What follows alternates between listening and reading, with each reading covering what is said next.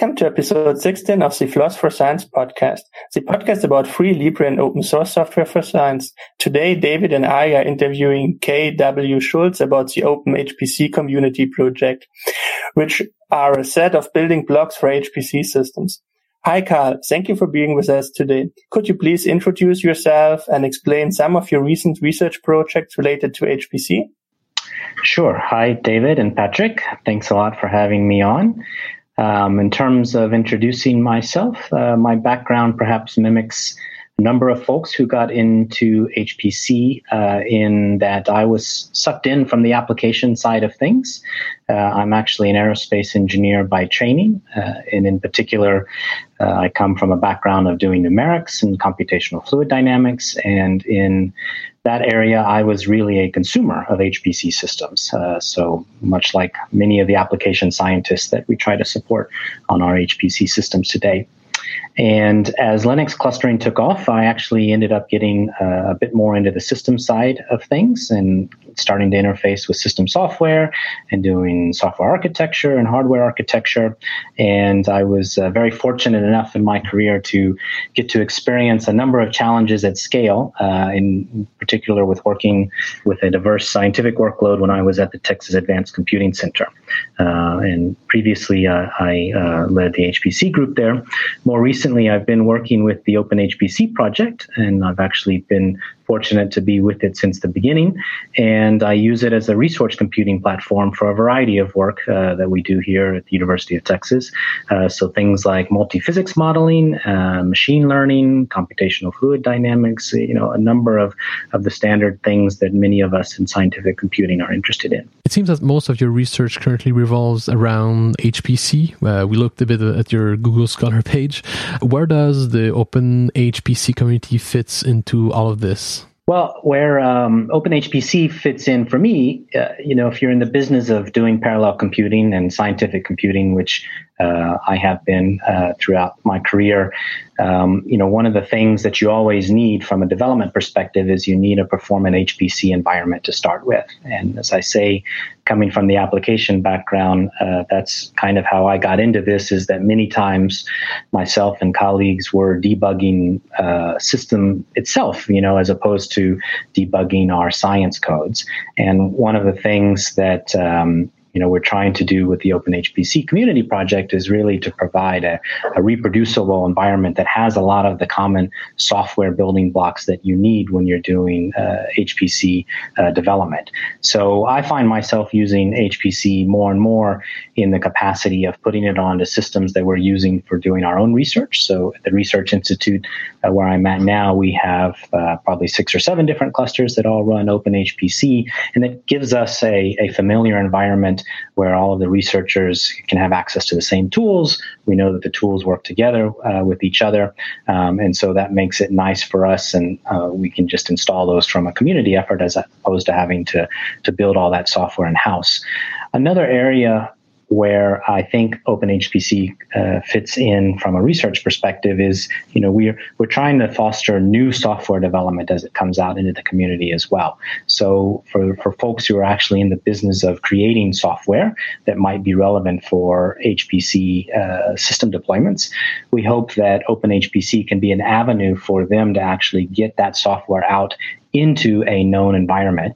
And, having also been involved in developing software to help optimize MPI stacks and the like, I know that a lot of times people who are developing that kind of software, they're also in the business of debugging people's systems. So we hope that by having a community effort like OpenHPC, that we benefit not just users, but also new software developers who are trying to roll out their software into an HPC system because they know the environment in which it's going to be installed, and they know that all the other bits and pieces are working together. What are the short and long-term goals of the Open HPC community? Well, I would say, there's one certainly ongoing goal, which is both short and long-term, that is really important for the community effort. And that has to do with keeping current with the developments in the upstream community and to continue to grow the software stack. As you know, one of the the things that is so powerful of the open source community is that it has a very rapid development cycle. And I think that's particularly true in high performance computing.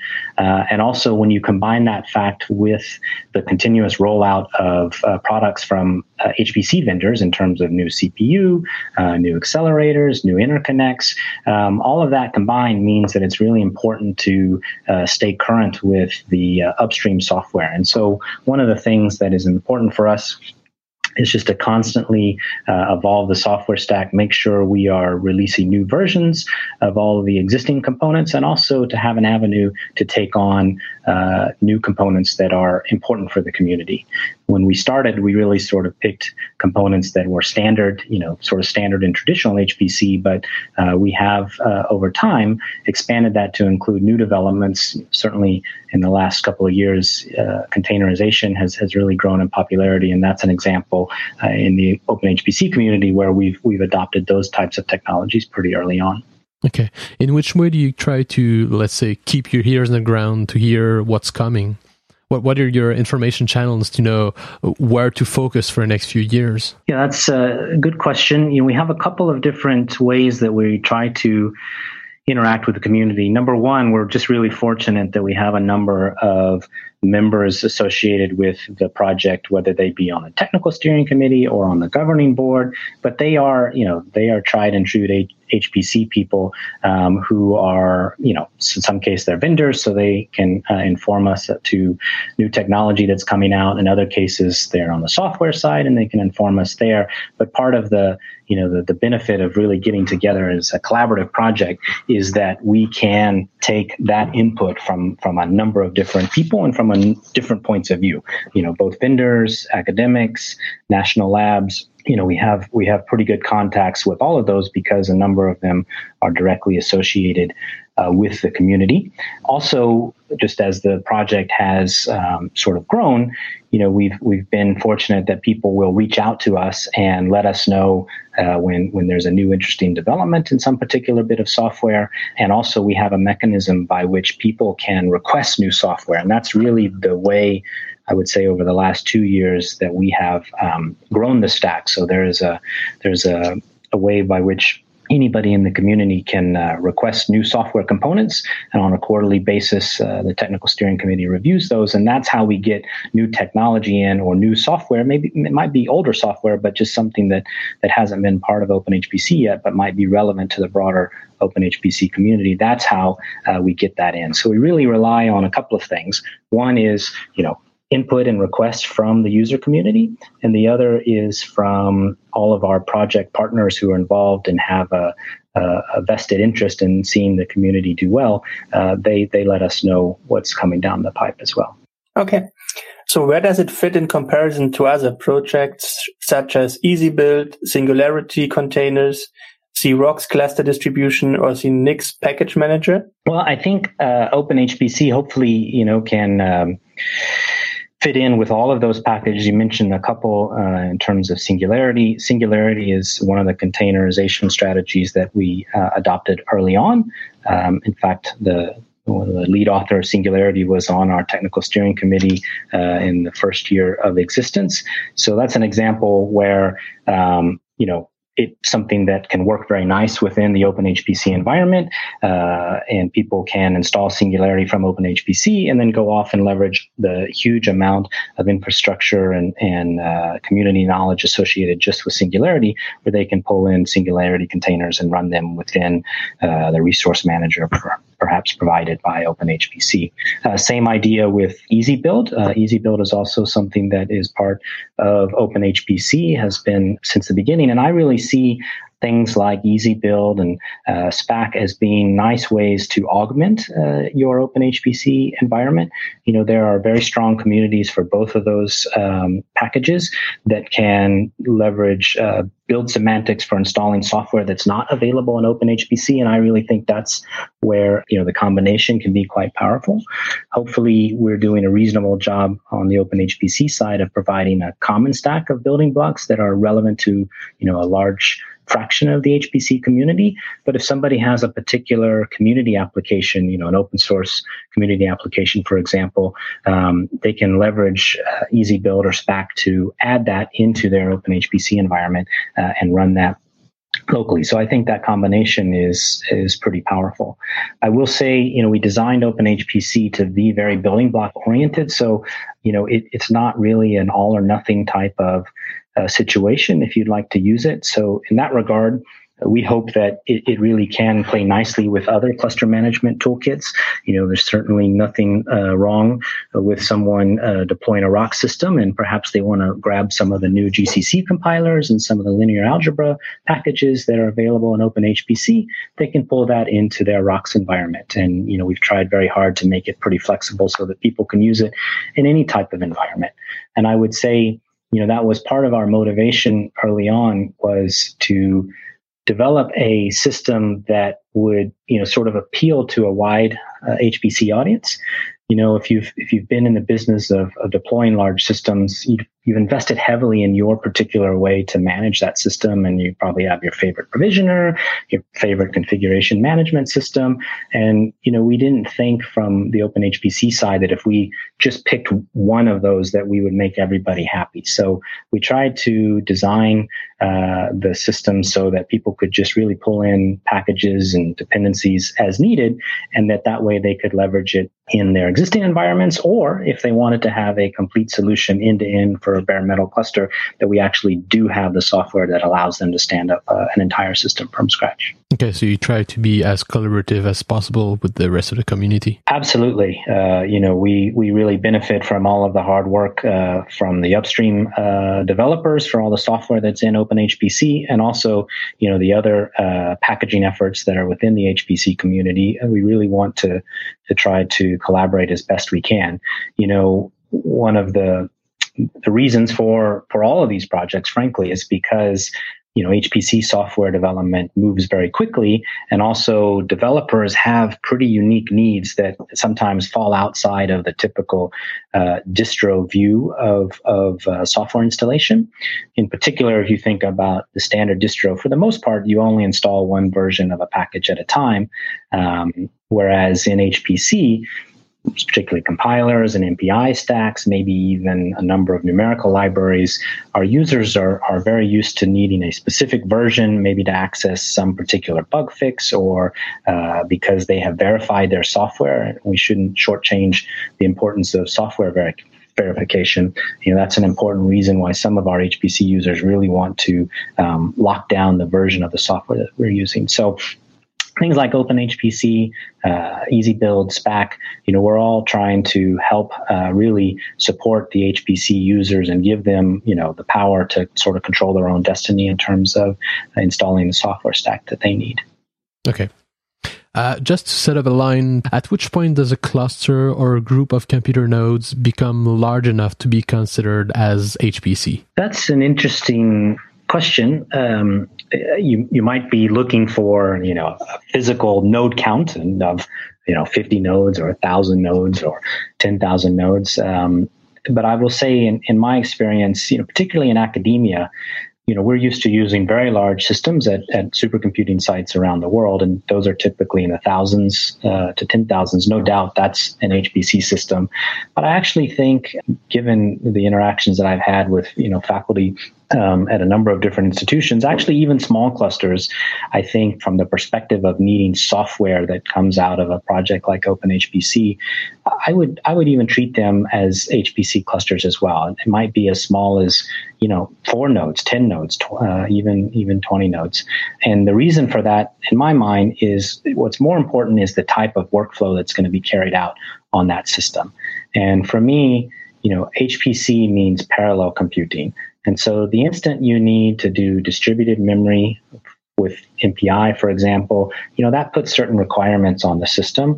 If you're leveraging a high-speed interconnect, you need a stack and drivers that work on that high-speed interconnect, and that's independent of whether the system is 2 nodes or thousands of nodes.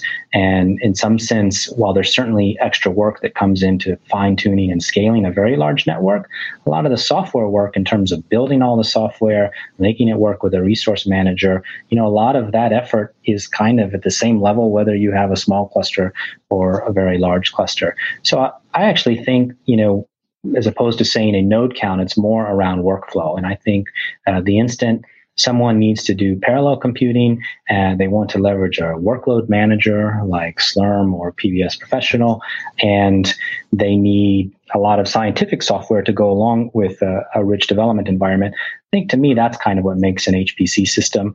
And that's really the sweet spot that we're trying to target with OpenHPC. Okay, so even for low node counts, you think OpenHPC is beneficial for just the workflow it brings to the table?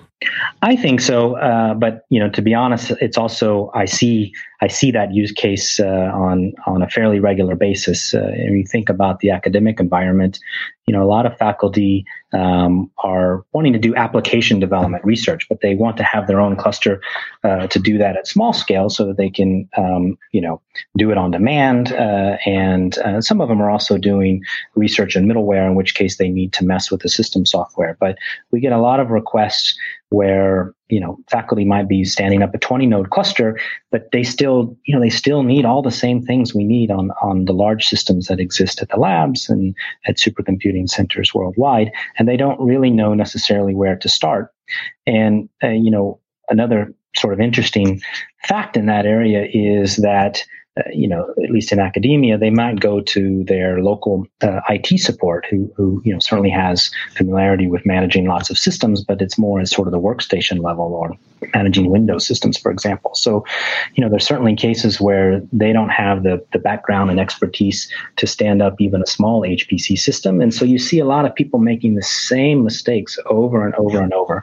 And that's something that we really wanted to try to tackle when spinning up the community effort, was to try to give folks who may not have even built a small cluster before, give them some best practices and all the software that they would need to at least get a basic working system up and running, and not have to go through the same trials and tribulations that unfortunately many of us did when we were younger. Okay.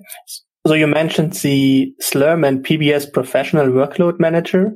So is it possible to install third-party libraries or proprietary software within OpenHPC? Yes, it certainly is. So we do have, today we have builds for the 2 workload managers that you just mentioned, but, if those aren't your particular favorites there, and there are certainly others that are out there, there's nothing preventing you from downloading, whether it's open source or proprietary software, downloading that and installing it on your system locally. We really haven't done anything to prevent that, nor would we want to. I would say, one of the things we've tried to do in OpenHPC is really try to organize all of the software install into sort of a central location as much as possible. I think certainly all the development tools abide by that, and they live in opt OHPC. Some of the administrative tools aren't really relocatable, so they get installed into standard Linux paths. But we certainly know that there are plenty of folks who are installing SGE on their system and other workload managers, and we certainly encourage that and support that. In terms of proprietary software, we're in OpenHPC, we have an end-to-end workload that is open source. We think that's very important and have really, strived to make that end-to-end. Of course, we know in HPC that it's very common to use some proprietary software, particularly around compilers and math libraries, in order to optimize performance against a particular CPU architecture that you might be deploying. So while we can't provide proprietary software, one of the things that we do just to help support the HPC environment is we provide some compatibility with some of the proprietary compilers. And we will do builds with some of the key development libraries, leveraging the math libraries that are provided by the proprietary tools. And so people can obtain those tools themselves, install a compatibility shim that comes from OpenHPC, and then they can also install a bunch of third-party third-party open source packages that work and have been tested with those proprietary tool chains. So we checked your website, and why is OpenHPC only available for Red Hat, CentOS 7, and SUSE Enterprise Linux 12, and not more recent distributions like Fedora, Ubuntu, or even Debian? Yep, good question. Just kind of going back to the history of the project and how it was sort of came to be. Going back to 2015, we had a Birds of a Feather session at ISC in Germany where we got some folks together to sort of talk about the idea of, perhaps starting a project like OpenHPC. We didn't know what it would be called at the time, but just, whether folks would be interested in the merits of that. And one of the things we discussed at that point was, well, if we were to do this, what distributions would be sort of, how would we prioritize which distributions to focus on? And at the time, the feedback that we got, and certainly matching the use cases that we see in HPC today, is that there's an awful lot of traction for RHEL and CentOS, and that so if you were to do one, you definitely would like to do that one, and also traction, particularly in Europe, for SLES. And so if you were to do another one, that would be the next one to take, and that's really sort of why we chose those two up front. We do get asked periodically around things like Fedora and Ubuntu. And, I will say that we purposefully chose a build system that we leverage for our backend builds that could support those different distributions. But when, there is a bit of a catch-22 because a lot of the system vendors, who are focusing on interconnects and perhaps parallel file system clients, they really aren't necessarily providing those builds for these other distributions like Ubuntu. And so, we've yet to do those. And when people ask us, hey, what would you consider doing it? When we sort of ask a little bit more, at least in the cases where we've been able to get more information and we kind of try to find out what people are doing, a lot of times they really want to use that particular distro because they can get access to some particular software stack that they like. And 9 times out of 10, at least, when I've asked about this, it's often for a workload that runs on a single node. And in that case, we usually try to point people to, hey, there are these great containerization strategies available. And, if you're trying to support your favorite biology user who likes to use Ubuntu and wants to, install some particular software package under Ubuntu, that using a container strategy, whether it be Docker or Singularity or Charlie Cloud, makes a lot of sense, and that you can, that would be an easy way to support that on your HPC environment that at the bottom might be CentOS or SLES. So it's really sort of getting back to the initial question, it's sort of really a prioritization. I mean, it certainly takes an awful lot to spin up builds for multiple distros. I will say I very much have a new appreciation for the amount of work that the folks who maintain distros and put them out.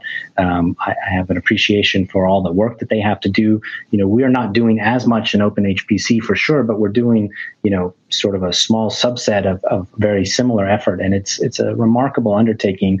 And, it sort of scales with the more distros you add.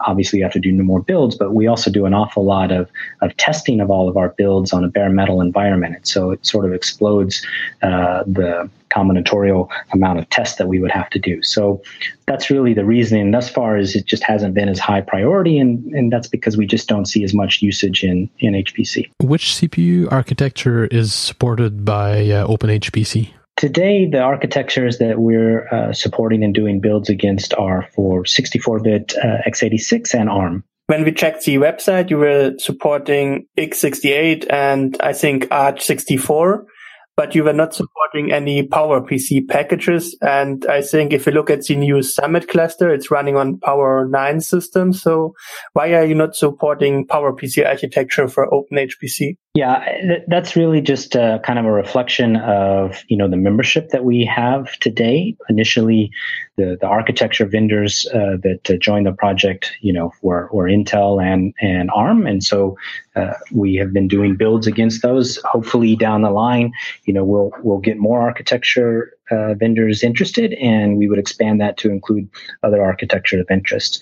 In terms of the PowerPC question, we are not rolling out builds directly for those, but we have actually, one of our members of our technical steering committee in the past actually did do a full build of all of the packages for PowerPC, just to make sure that we could get everything built. And so we did land some patches to support that. So, hopefully should that come to pass in the future, we'll be in a good position to roll out builds for another architecture as well. Okay, on your website, we found next to these tools we were previously discussing, the community is also developing best practices.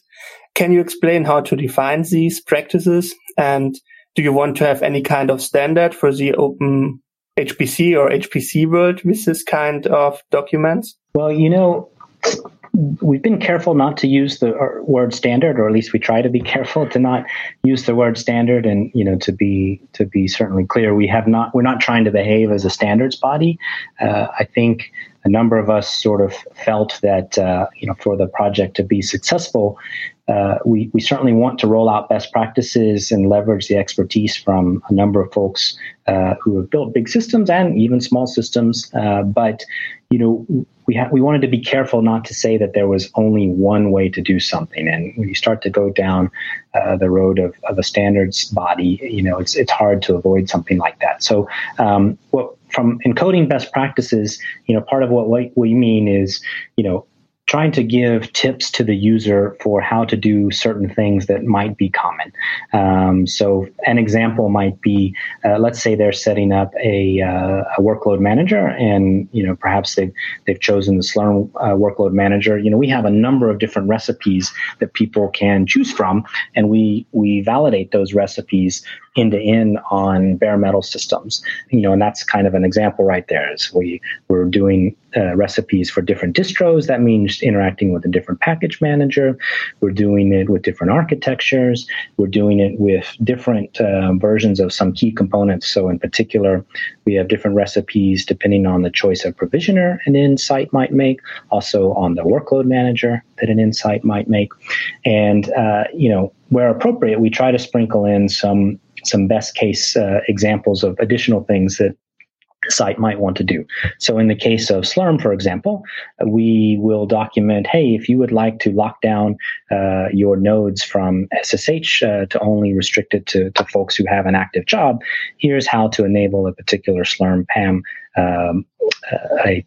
a PAM module that accesses Slurm so that you can restrict SSH access.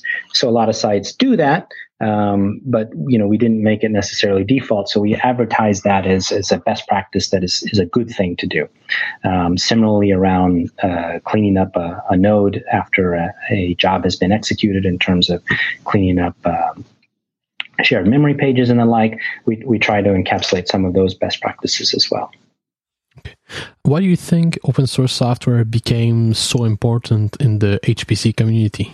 I think it's become so important for a couple of reasons. One is that, a lot of the key software that has been developed over the years, has been contributed to, has benefited from contribution by a large number of folks. And the funding model was such that it really lended itself to open source. And, it's really become production level software. When I've been involved in deploying big systems, we've done multiple top 10 systems. The huge, vast amount of the software is open source. 90+% is easily open source, and I think part of what has contributed to that is the quality of the open source software in general. And, that's not necessarily restricted to HPC. I mean, this is really one of the benefits of doing open source software in general, I think, is that, under the right circumstances, you get a very high quality product. And also, I think what has really made it important for HPC is that just because things move so fast, both in terms of the hardware architecture and the software environment, it has allowed sites to really be able to sort of control their own destiny and fix their own problems. And I really think that's another strong point of open source. And I've experienced this many times in the past, when we needed a driver for some particular interconnect. We want to install a new kernel. well, the vendor doesn't provide the drivers for that particular kernel, but the kernel they do provide drivers for has a known security exploit, right? You're in this catch-22 situation, and if you have access to the source, at least you have the capability to try to rectify that particular situation itself. And at least in my experience, it's been the difference between being able to deploy a system and put it into production versus not being able to do that.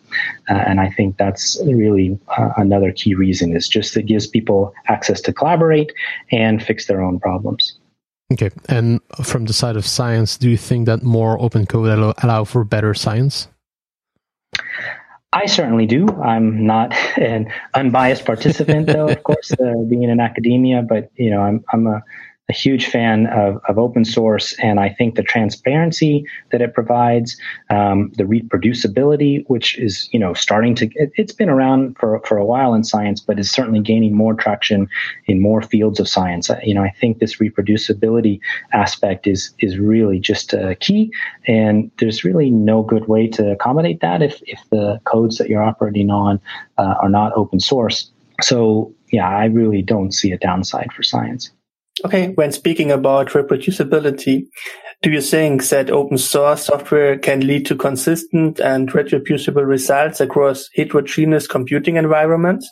Well, the heterogeneous part is obviously makes it a little more difficult, and we have to be a little bit careful talking about pure reproducibility. Obviously, even just compiling one code and moving it from one architecture to the next, even if the software is identical, there are floating point optimizations that are made.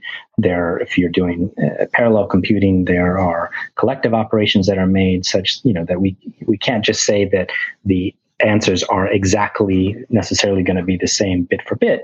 However, from a machine precision point of view and being able to reproduce going from one system to another, absolutely, I think it is important and does greatly enhance reproducibility.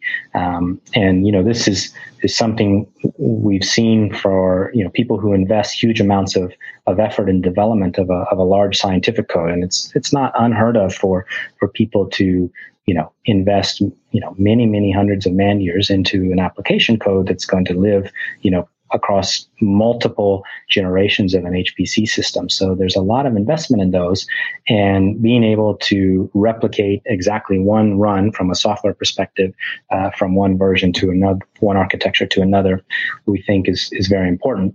And, that's one of the things we also sort of strive to provide for folks by having, multiple architectures and a similar environment that we provide on those architectures. We're hoping that this is one of the benefits of OpenHPC. So, for example, if you stood up an ARM cluster today and you stood up an x86 cluster using the OpenHPC packages, from an end user perspective, once you log into that system and you start interacting with the compilers and all of the numerical tools and the performance analysis tools, they're identical in terms of your interaction with them. So we hope that promotes portability and being able to move more seamlessly from one system to another as well. So do you think that we will be able to do HPC without proprietary software, for example, drivers in future? I would like to say that wearing my open source hat and being pro open source, I'd like to say, of course we can do it. But, will that happen?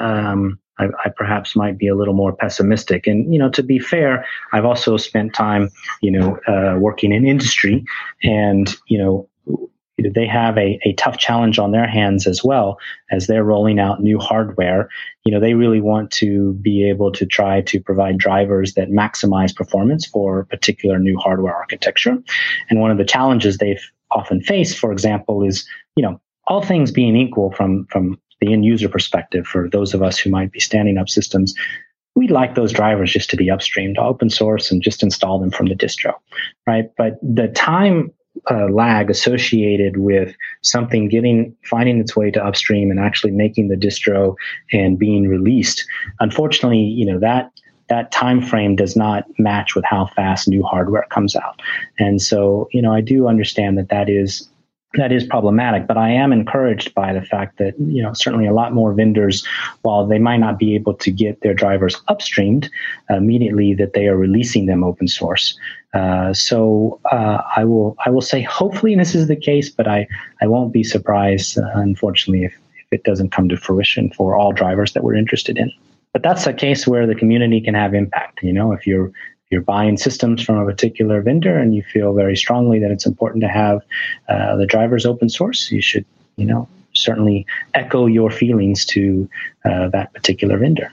Okay, so right now, cloud services for HPC are coming up, so people do not have their own cluster, so they're acquiring sources from some vendors, for example, Amazon or Google.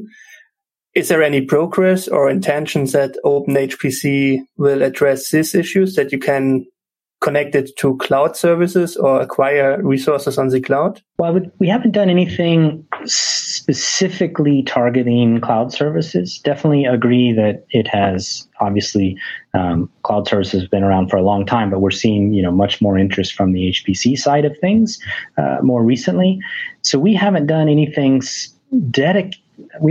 specific to target cloud resources, but we have, because OpenHPC has adopted this building block approach, it is fairly easy for folks who are running and standing up, say, a cluster in a cloud environment, for them to leverage some of the packages in OpenHPC.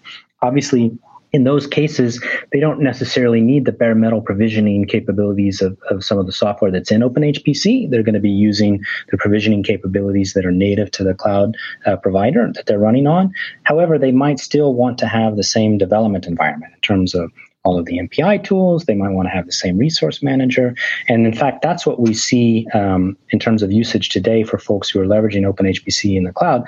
That's what we see. They are actually standing up clusters on one of the supported OSs that we have builds for, and they just pull in the development environment. And then when they log in, it's essentially the same as if it was a bare metal environment that we were installing in the traditional HPC. So nothing unique, but also I would say that the design from the get-go is such that it's pretty easy for folks to be able to leverage OpenHPC in the cloud. And there are some of the components that are in OpenHPC which have some cloud capabilities specifically unique to them. So, for example, I'm aware of PBS Professional has a cloud bursting capability. So, there are some of the tools that we have included that have some functionality that do target cloud usage more directly. But for the most part, we're just trying to make the software available in a way that folks who are standing up HPC types of resources in their favorite cloud provider can take advantage of the building blocks very easily. Okay. We'll switch to the history of the project and its community. You talked previously about a Bird of a Feather session in 2015 where the idea of OpenHPC came up. Was the idea coming from a general consensus, or a single individual brought up the idea at that time? Yeah. So at that particular Birds of a Feather session, we had a number of folks who were involved in that session. So some representing vendors. So Intel, at the time I was at Intel, and we had folks from LRZ, a supercomputing center in Germany. I recall some folks from the Texas Advanced Computing Center, which is a supercomputing center in the US, and a few other folks where essentially the discussion was, hey, we're doing a lot of the same kinds of things, and it would be nice if there was a community effort that could, minimize some of that replication and also be an avenue for ingesting new HPC software as it comes along, and sort of just have a reference version of everything. And then, from a vendor perspective, if, they could build things on top of it and try to focus on adding value that they see fit, but, they wouldn't all have to be reproducing the same thing at the same time. So it was multiple people at that time, but it was, comparatively a smaller group of folks, but we did get enough interest that, we sort of thought it would be worthwhile. And then, so moving on from that Birds of a Feather session at ISE in 2015, a group of folks at Intel put together a stab at an initial stack, and we rolled that out at Supercomputing in November of 2015. And then that's, we really spent a lot of time on sort of the nuts and bolts of, the build infrastructure, the test infrastructure, creating an initial test harness for the stack, a taxonomy of how the packages would be named. And we thought it would be easier really to get more people involved in the project if we had something specifically that we could point at. So we did release an initial version at Supercomputing in 2015. And then at that point, we gathered more folks, like-minded folks who thought it was a good idea, sort of building on top of that discussion at the Birds of a Feather session. And we started working with the Linux Foundation at that point. And basically for about 6 months, we worked on designing a project governance for the project and really deciding, who all was interested in being one of the founding members. And we actually became a formal collaborative project under the Linux Foundation at ISE in 2016. So that would have been June of 2016. We rolled out a technical steering committee at that time and a governing board. And I've had the honor of serving as the technical project lead since then. Okay, so you mentioned the governing board, the technical steering committee.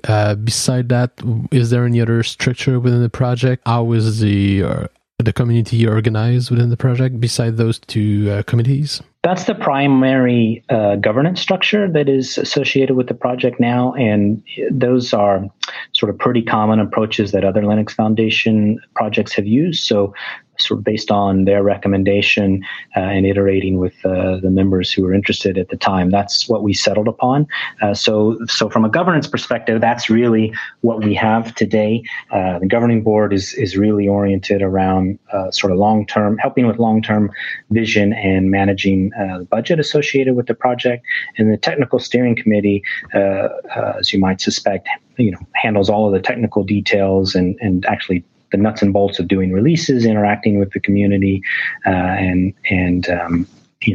those are our two primary governance structures today. Okay. And who is electing the members of the technical steering committee? The way we have set up the technical steering committee is that they're set up to serve on one-year terms. Anybody can volunteer to participate on one of those one-year terms. We do nominations and a call for elections in June of each summer. And then starting on July 1st, we begin a new term. In terms of elections, the way it works is that folks who were on the technical steering committee for the previous year vote on members for the following year. But it's absolutely open to anybody. You don't need to be, your institution or your company does not need to be associated with formally with the Linux Foundation. We welcome. It's open to all. So how does a company like Red Hat, which joined the project in 2016, fits into the open source spirit of the project? Well, they fit in, obviously I can't speak on behalf of Red Hat, but from my perspective, they fit in nicely in the sense that, RHEL and CentOS in particular are so prominent in the HPC community in terms of, distros being used. And so, since that was one of the distros that really made a lot of sense in addition to SLES to start off with, they fit in nicely because we are building on top of what they are providing in terms of the base OS distribution. And I should say one of the things that we have tried to do from the beginning is leverage as much as we can from the base operating system. So, we don't really want to reinstall something or reproduce it if it's in the base OS and it is functional from the perspective of what we need from an HPC usage case. So we leverage a lot of what the distro is providing. And the other thing why it's been really helpful to have members on our technical steering committee from both Red Hat and SUSE is that they have a tremendous amount of experience for rolling out a distribution. So in fact, one of our contributing members from Red Hat he has really helped us in terms of organizing a lot of our build procedures, and we do everything with RPM, so we have spec files, and he really helped out in the beginning to sort of standardize a lot of what we were doing and centralize a lot of things that we were reproducing in multiple cases at the beginning. So it's been very helpful from the community perspective to have access to those kinds of folks, because they've just been doing distros for a long time. And hopefully, I think they see benefit from it because they know that we're trying to leverage as much as we can from their particular base operating system. And then we're adding on top of it in a way that, we're not overriding things that they have installed. And also, something else that we've spent an awful lot amount of time on, and I will confess we didn't get it right initially, but we've iterated multiple times. But we try very hard to make sure that we don't introduce any false dependencies in terms of package management to what the distro is doing. So everything that an end user might install from OpenHPC is self-contained.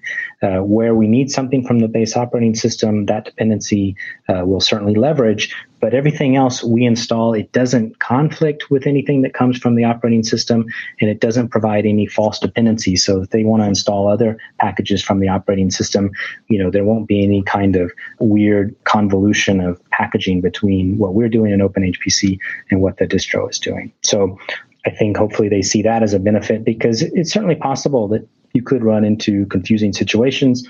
In fact, we have encountered this in the past, which is why we've iterated on it a couple of times.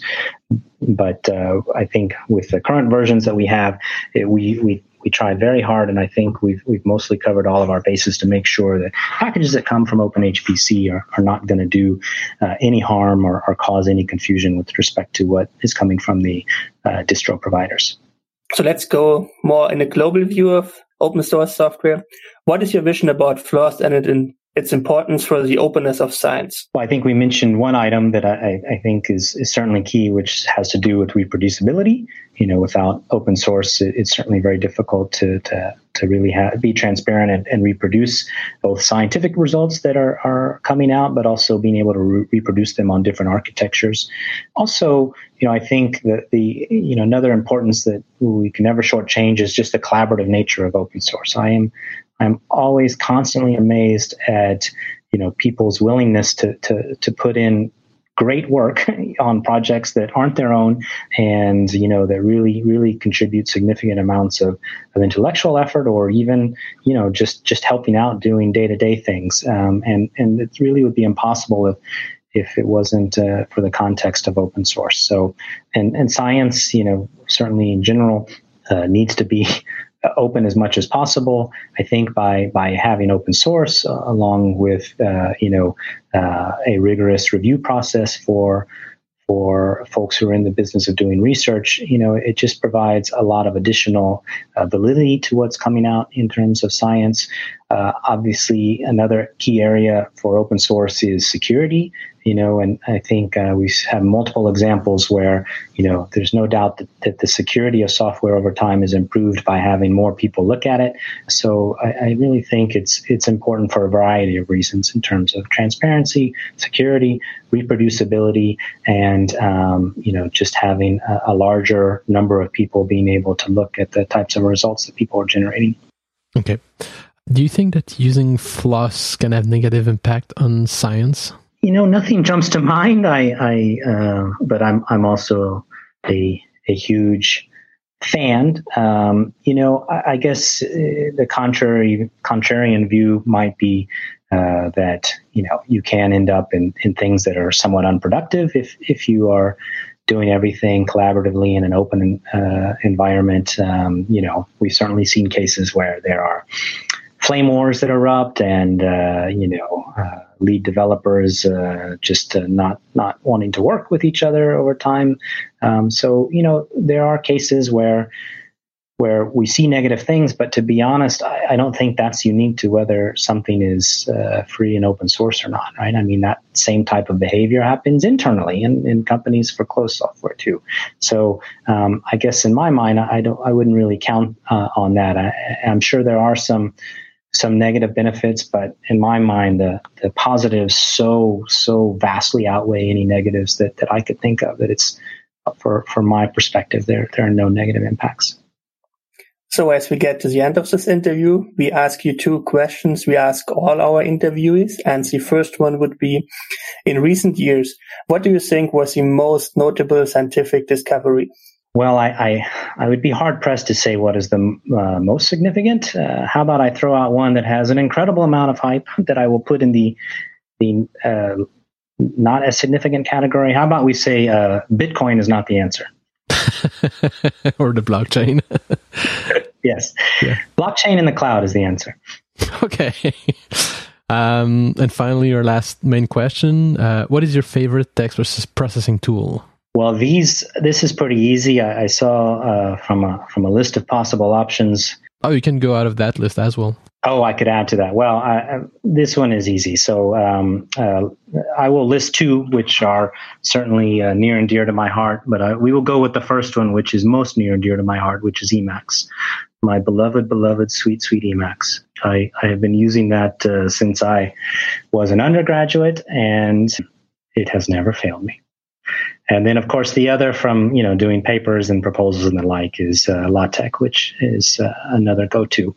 And the combination, of course, Emacs and LaTeX is, that might be the best discovery. Okay, so we're at the end of this interview. Is there anything else you want to share with us?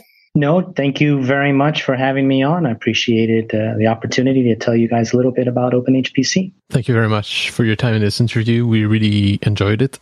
If any of our listeners want to reach you, what would be your preferred channels of communication? If folks are interested in the community project, I will just let them know that we have a public mailing list. It's a tremendous resource. It gives me great joy to see so many people helping each other out on our public mailing lists. We also have a Slack channel where I'm on most of the time. So our GitHub site has a wiki with all of the information on how to access the email sites and Slack as well. We also have a high-level website at openhpc.community. And for anybody who is interested, you should be able to find all of our preferred channels there and all of our project links and be able to download software should you be interested. This will be all for today's episode of the Floss for Science podcast. I hope you enjoyed the interview. You can reach me on Twitter at DLPK. And you can reach me at _DBrass or both of us at Floss for Science. Also, we are on iTunes, Stitcher, Google Play Music, and Spotify. You can help us by recommending our show to your friends and colleagues. Our website is on a new location. We moved it to flossforscience.com, where you can find all of our contact informations and a link to our GitHub page, where you can submit subject ideas for future episodes. You can also listen to our episodes or find the RSS feed to get all of our interviews delivered directly to your favorite podcast player. Our current schedule is to release an episode on the first Wednesday of every month. For our second episode of our high-performance computing series, we will interview Carola Kaiser about the coastal modeling project Storm. We hope you enjoyed the show and that we will see you all in your next episode. Bye. Bye.